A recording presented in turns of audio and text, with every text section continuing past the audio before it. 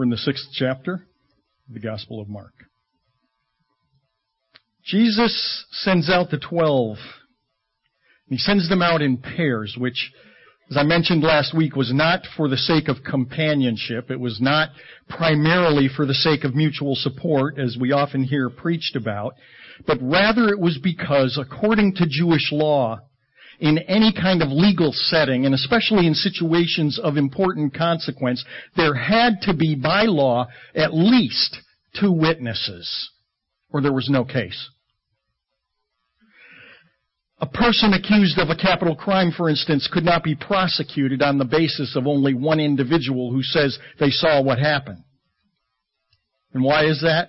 Because God knows people.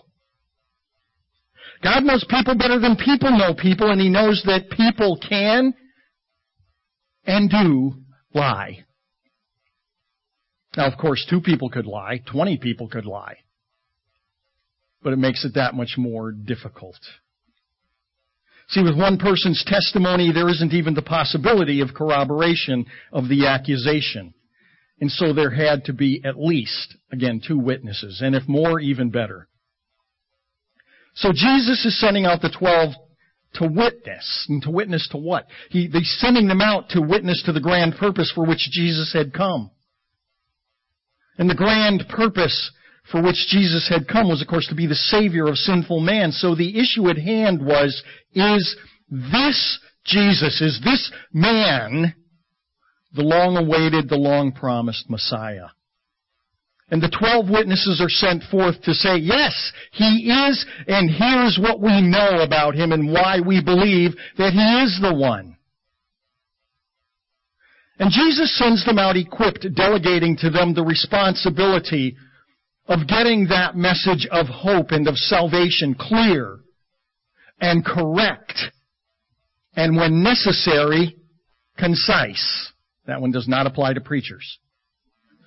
This is why the passage that we ended with last week was Luke's account of another commissioning of more witnesses, this time not just the 12 disciples, but of 70 more witnesses. It's recorded in Luke chapter 10. And Luke gives us a logical progression of thought, which, if understood, really ought to be sobering to every true follower of Jesus. Mark doesn't report it, but Luke does. And again, let's remember that this is Jesus Himself speaking. Jesus says, "The one who listens to you listens to me. And the one who rejects you rejects me. And he who rejects me rejects the one who sent me." Now, in this logical flow of statement, there is a huge assumption that is underlying what Jesus said.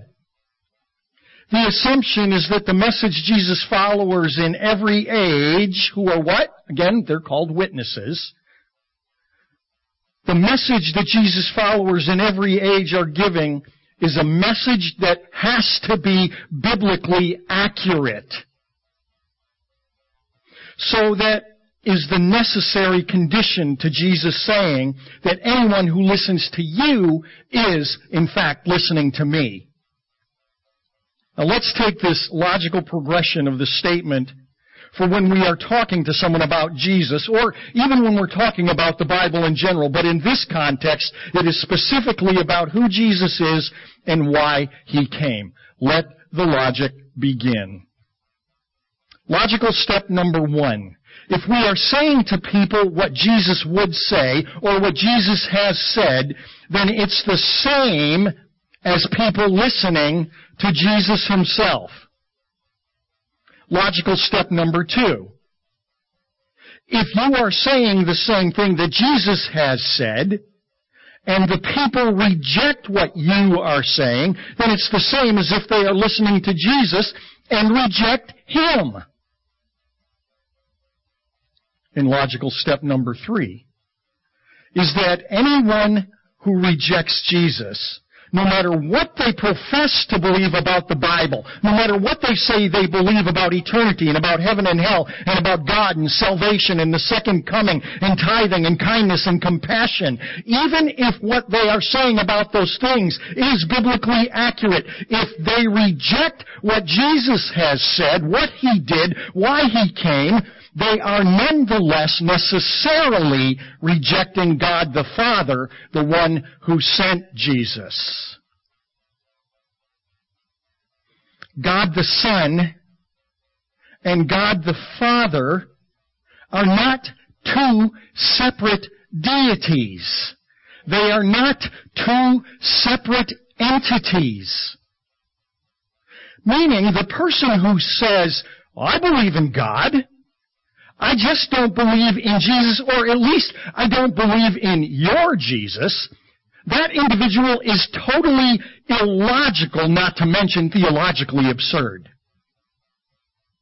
If the God of the Bible really is a triune God, meaning God in three persons, Father, Son, and Holy Spirit, three in one, then you cannot reject one without rejecting all three.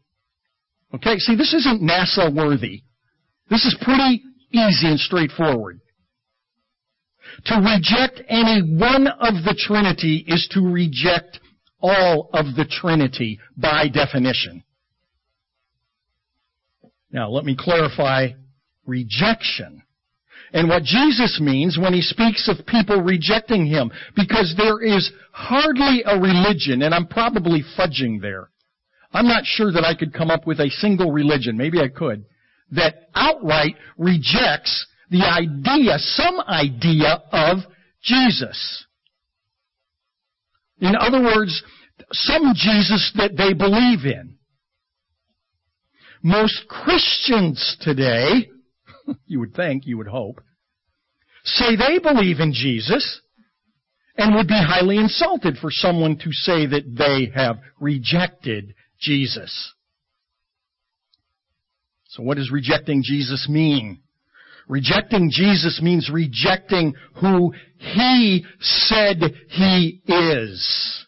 Rejecting Jesus means disagreeing with who the Bible says plainly and clearly who He is, which means any and all.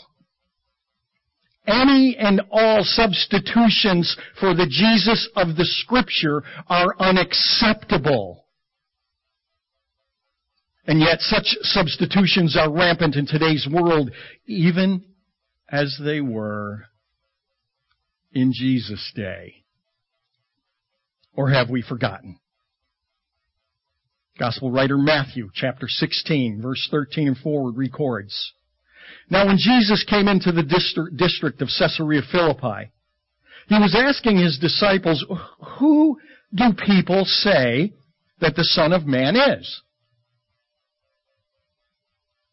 And they said, well, some say John the Baptist.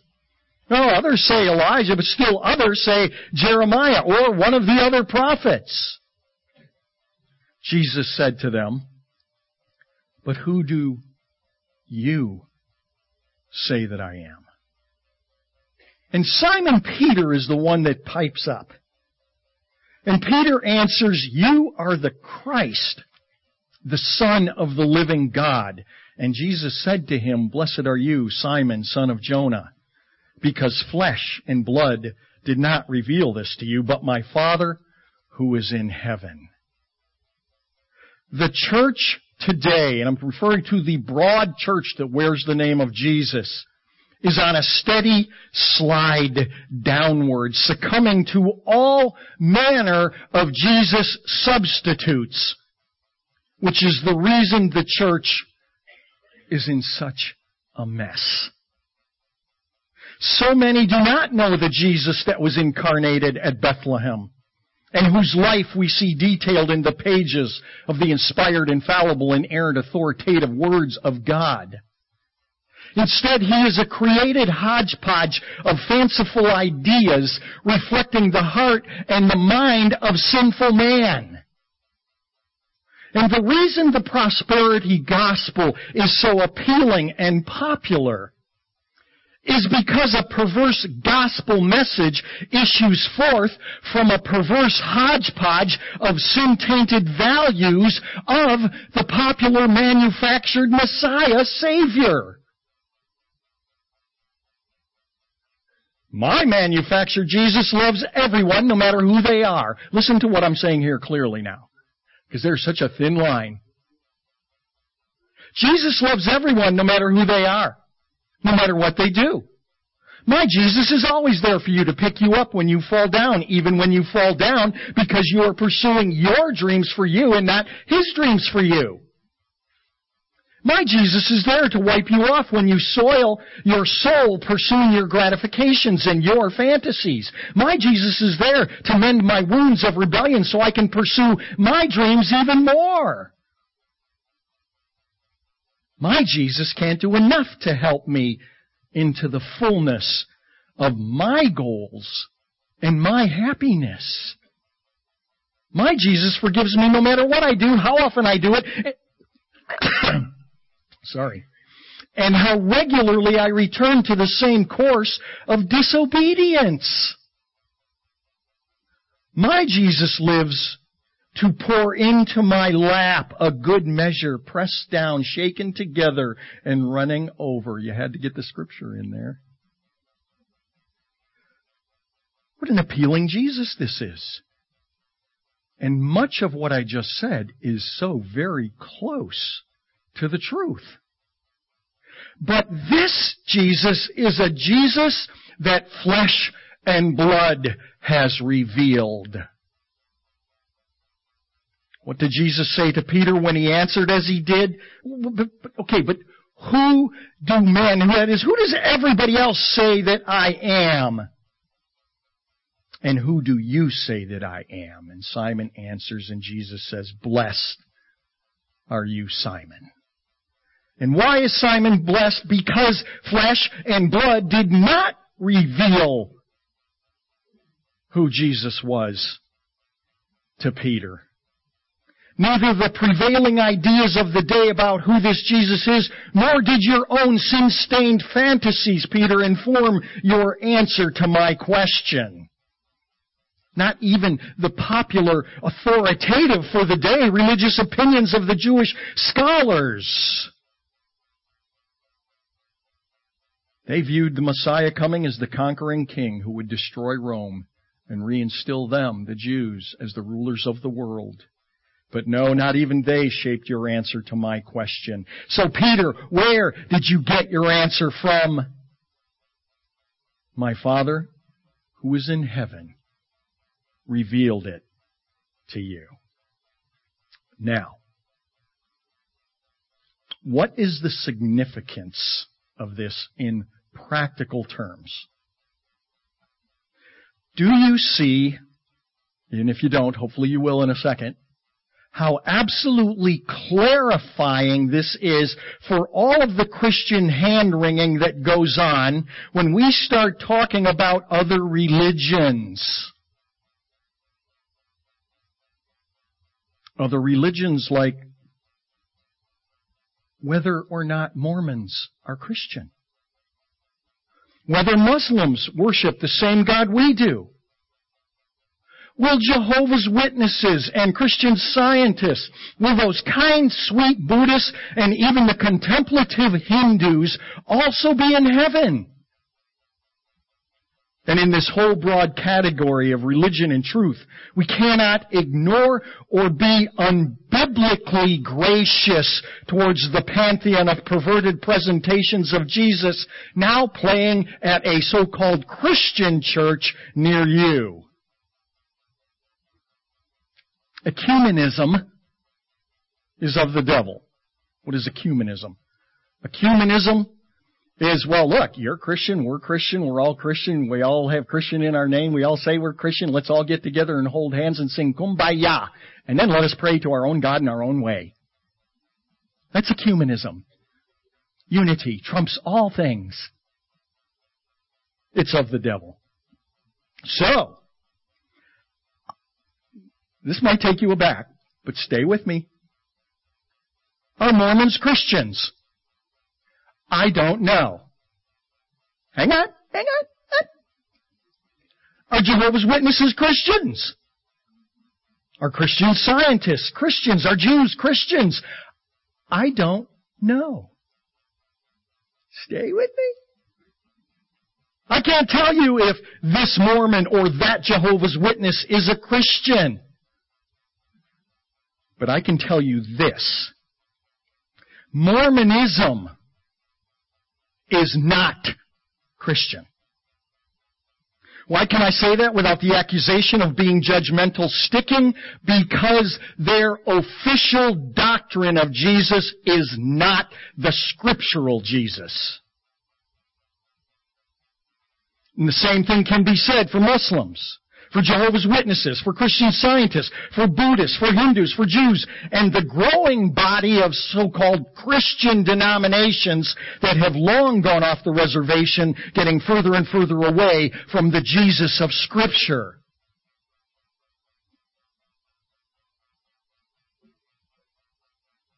You see, when I entered the Army, I had to declare on my forms what religion I was. I put down Christian Scientist. That's what church I was going to when I was in high school before I entered the Army. I thought I was a Christian Scientist. If you'd asked me, what are you? I said, I'm a Christian Scientist. Do you believe in Jesus? Yes. Oh, but what Jesus do you believe in? Well, by God's grace, though it was in embryonic form, I believed in the real Jesus of the Scriptures. But that is not the official doctrine of Christian Science, which has a very warped and perverted human Jesus. So you see, when you ask me, well, is that those Mormons that came to my door, are they Christians? I don't know. They could be, their hearts, they could just be brand new into this indoctrination scheme and everything else, and the Jesus that they really know and believe in is not the Jesus of Mormonism. So I can't judge their heart. What I can judge is the official teaching of this church and that church and every other thing, whether or not their Jesus lines up with Scripture. Do you see what I'm saying? You see why I answered as I did? Well, is this Mormon Christian? I don't know. And I've been asked just very recently, what about Glenn Beck? Do you think Glenn Beck's a Christian? I don't know. He is puzzling, to be sure. That's about all I'll say. But he's not my worry to declare whether he is or he isn't. I take what he says and match it up against Scripture. And then let the chips fall where they may. So when Jesus sends His followers into the world to represent Jesus to the world, and the world rejects them, they are by default rejecting Jesus, the one and only source of forgiveness, which means that they are left with eternal condemnation for themselves. That's not being harsh. And it is not being judgmental, it is being rigorously biblical. Paul never has a problem pronouncing truth, even hard truth, even offensive truth over those whom he had influence. In the 3rd chapter of Romans, Paul's pretty upset because he and the disciples were being accused of preaching a gospel of libertinism. Meaning you can live like hell and all will be swell. Do whatever you want. Why? Because God's a God of forgiveness. And this was the basis for the libertines.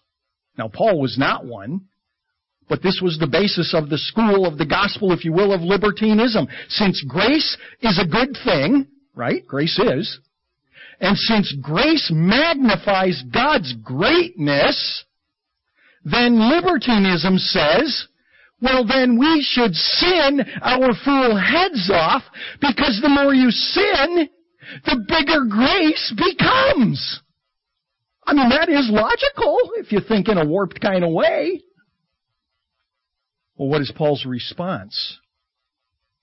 If it is true that the more we sin, the greater God becomes because the more grace is poured out, and here it is, then why not say, as we are slanderously reported, and as some claim that we say, well, then let us do evil so that good may come. What does Paul say of those making the accusation? Their condemnation is just.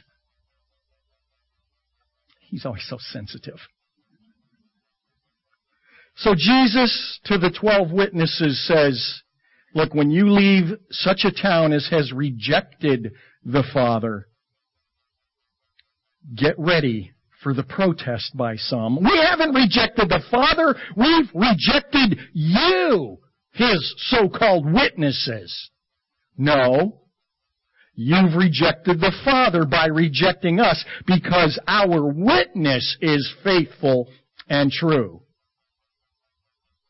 So Jesus tells His disciples to declare their innocence of the condemnation of those rejectors by shaking the dust off their condemned soles from their sandals. I do not hold you responsible for their unbelief. Back in my day when I was recording commentaries 3 times a week for the radio called Cripe's Corner, I gave what I would call a 21st century kind of version of the sandal shaking the dust off after each and every single commentary I did, and there were hundreds.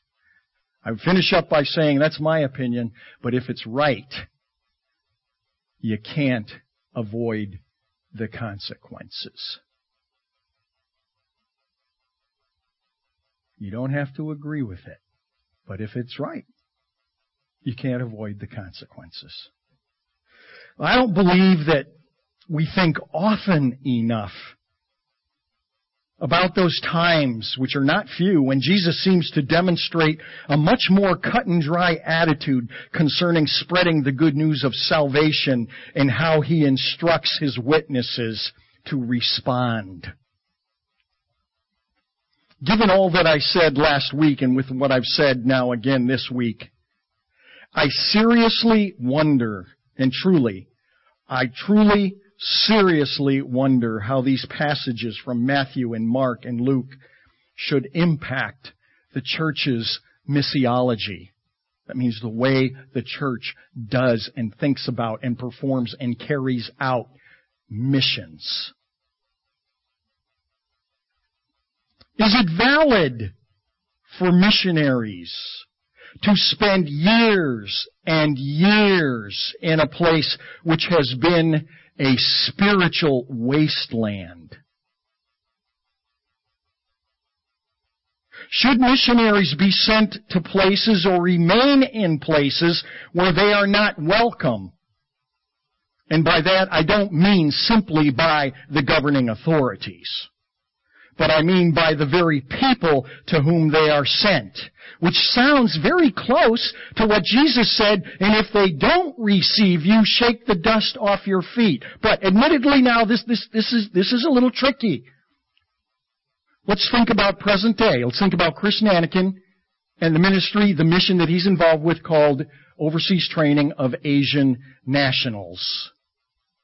That group specializes in going into countries where they are not welcome by the governing authorities.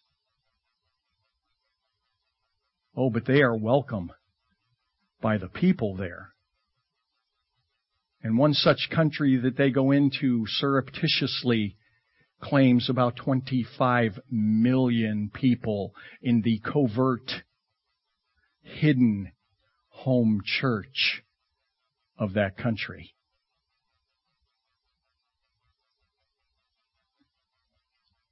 At any rate, what is unfortunate is that to even ask the kinds of questions that I just asked is to trample on years of habit, practice, and tradition. But they are worthy questions, I think. You don't have to agree with it, but if it's right, you can't avoid the consequences. That's it. So in verse 12, the 12 are given their orders, and they went out and they preached that if you vote for Jesus, all your wildest dreams will come true. Oh wait, no, that was Pedro. Napoleon Dynamite, sorry. Well, those of you who have no idea, you're going, what? It's okay. It's for the younger folks. Like me. Oh, but sometimes it's hard to tell.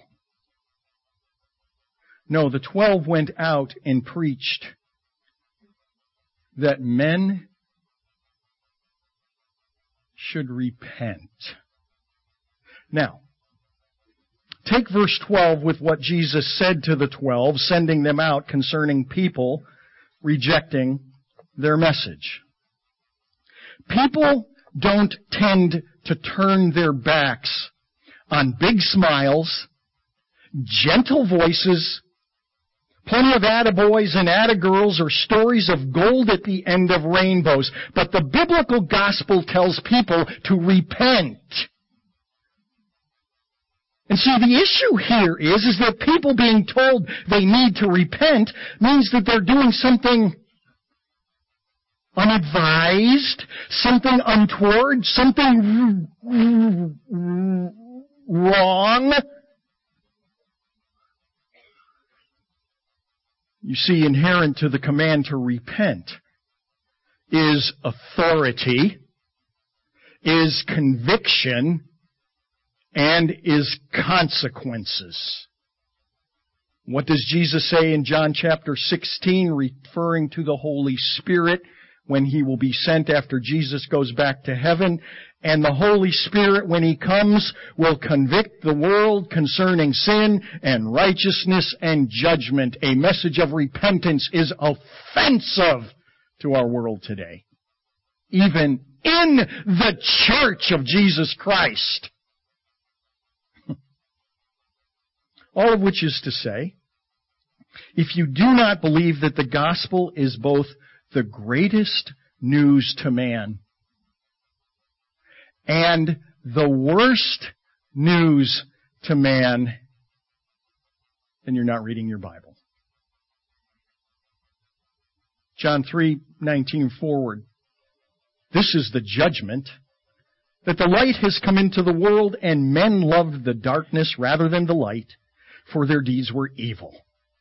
For everyone who does evil hates the light and does not come to the light for fear that his deeds will be exposed. But he who practices the truth comes to the light so that his deeds may be manifested as having been wrought in God. Which means if you, as a witness to Jesus, are being just overwhelmingly embraced by the masses, because of your message of loving tolerance and affirmation and acceptance of all things, you have become an agent of darkness. Spoken in love. The 12 were sent out. And they went out and they preached that men should repent, and they were casting out many demons and were anointing with oil many sick people and healing them. So in their faithfulness now, they've gone out as the witnesses of Jesus. Their message and their reputation was getting out there, meaning it was becoming known farther and farther abroad. Such that this guy now named Herod heard of all that was happening. And in typical Mark style, without segue, Mark now throws in a 16-verse story about John the Baptist and Herod. Let's look at that. King Herod heard of it. Of what? He heard about the witness of Jesus. He heard about Jesus because his name was growing and all that. For his name had become well known, and people were saying, "Oh, John the Baptist has risen from the dead, and that's why these miraculous powers are at work in Jesus." But others were saying, "No, he's not John the Baptist, he's Elijah." And yet others were saying, "No, he's a prophet like one of the prophets of old." But when Herod heard of it, he kept saying, "John, whom I beheaded, has risen." For Herod himself had sent and had John arrested. Now we get this story. He had John arrested and bound in prison on account of Herodias, the wife of his brother Philip, because he had married her. For John had been saying to Herod, "It's not lawful for you to have your brother's wife." Herodias had a grudge against him and wanted to put him to death. and could not do so, for Herod was afraid of John, knowing that he was a righteous and holy man, and so Herod kept him safe. And when he heard him, he was very perplexed, but he used to enjoy listening to him. Herod's an interesting dude. Well, a strategic day came when Herod, on his birthday, gave a banquet.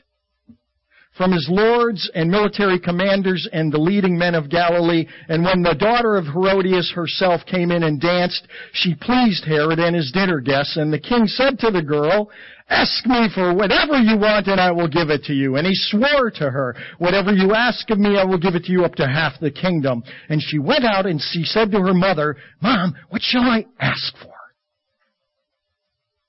And she said, "A new Jaguar X-Type, all-wheel drive, 12... No, ask for, get ready, my dear daughter, John the Baptist.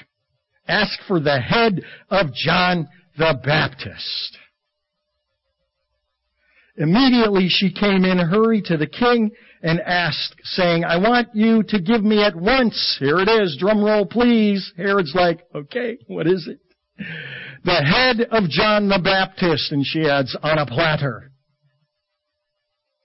And although the king was very sorry, yet because of his oaths and because of his dinner guests, he was unwilling to refuse her.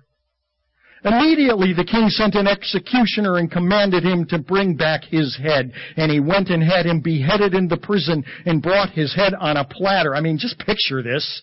And gave it to the girl, and the girl gave it to her mother. When his disciples heard about this, they came and took away his body, and they laid it in a tomb. There seems to be no connection to what we just looked at over the past several weeks in what precedes this, what seems to be an intrusion.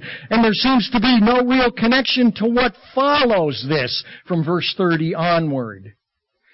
Why does Mark give such a detailed account of John and Herod at this particular point in Mark's narratives? I'm not certain. But maybe. Is it anything to do with, going back to, who do men say that I am? Remember the words of the disciples when Jesus asked, they said, "Oh, well, some say John the Baptist, and some say, and some say, and some say, and some say." Some. Actually, Herod's the one who started that line of thinking concerning John the Baptist. But let's think about the juxtapositioning of this story with what I just got done talking about. Why is it here? Why does God, in His inspiration, have Mark place it here in the text? Well, it is on the heels of the 12 being sent out to witness to who this Jesus is.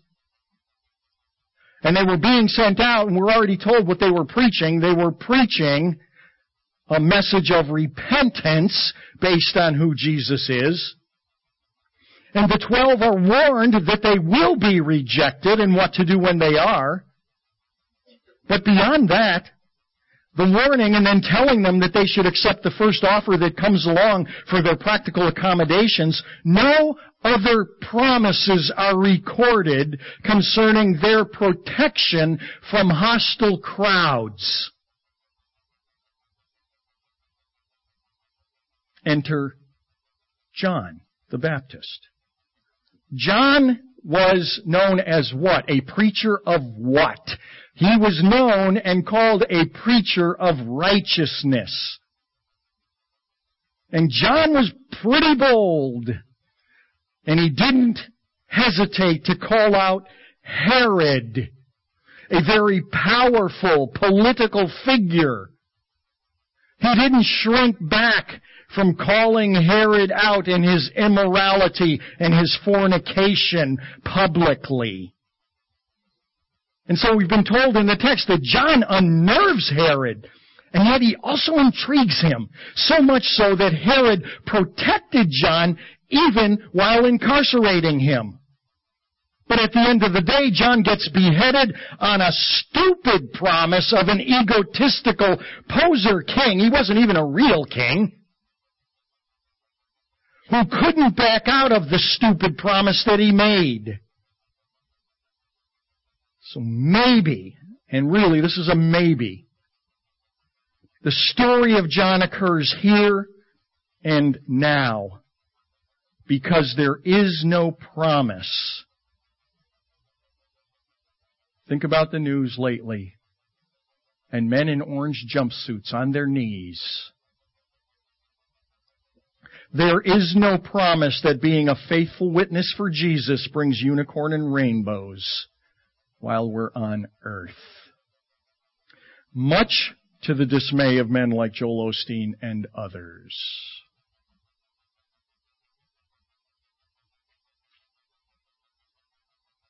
Matthew tells us that while John was in prison, he sent word to Jesus. You remember what John wanted to know? He said, go and find out if Jesus is the one. Is he the long expected, awaited, hoped for Messiah, the Savior of mankind? And I got to tell you that Jesus' answer is as interesting for what he says, but even more interesting for what Jesus doesn't say. Jesus obviously knew that John was in prison. Obviously. He obviously knew he was in prison for what? For the heinous crime of preaching righteousness and repentance. And yet, God incarnate, the one with authority over demonic powers, over the very elements of the universe, never even addresses the fact of John's flagrantly unjust imprisonment. And I want to say, Jesus, what about that? While it is distasteful to me, John seems to be an example that the reward for faithful witness may very well be imprisonment and death.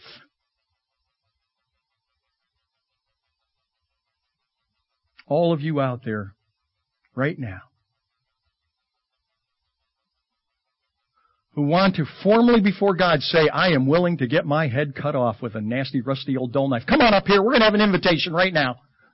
I'm kidding. Whew, I thought he was serious. Matthew 16. This is certain. Whoever wishes to save his life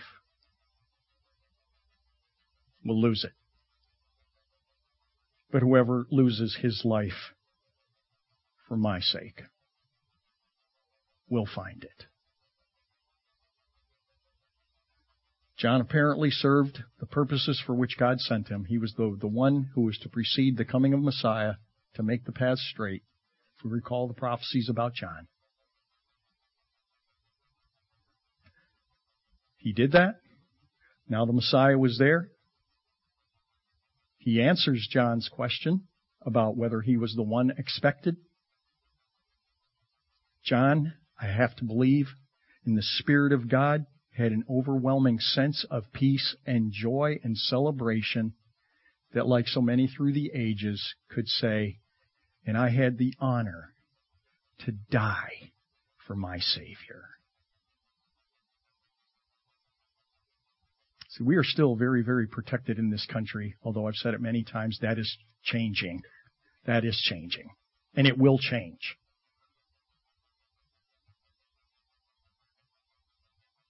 And as I hear of more beheadings by ISIS, or more burnings of ISIS, or more drownings, beheadings, and burnings of ISIS, I pray, dear God, one, I don't want to ever have to face that. But two, if somehow in your grand scheme of things, that is what comes about, dear God in heaven, help me to be faithful to the end.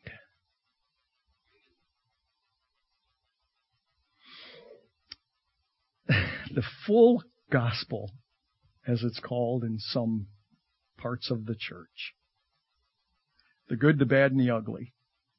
It is overwhelmingly good for those who believe.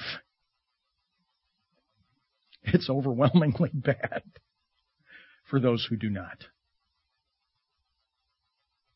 And sometimes I wonder if and I have no idea about this because it's nothing scriptural, but I do wonder in my little fantastical thinkings of theology and everything else, I wonder if one of the horrors of hell will not be the people who are there having constant reminder of all the opportunities they were faced with to say yes to Jesus, the Jesus of the Bible. And if you haven't done that, I've laid it out pretty clearly. So there you go. Let me have you stand. Pray with me. Lord in heaven, I pray for any and everyone here this morning that truly, Lord, and you know, that has given their lives in some way, shape, or form to a different Jesus. Bring that conviction to them right now and the joy of the hope that is theirs right now at this moment. To take your loving mercy, your blood, Lord, shed at the cross for the cleansing of all sins, past, present, and future, filling them with your Holy Spirit, now to walk with you from this day forward. And, oh God, encourage those of us who have done so, but we wander. We are so prone to wandering. Bring us back, call us back, to see your love and your grace again, anew and afresh. And fill us with a boldness to not shrink back from declaring your truth and your Jesus, the light of the world, to dispel the darkness. In your name I pray. Amen.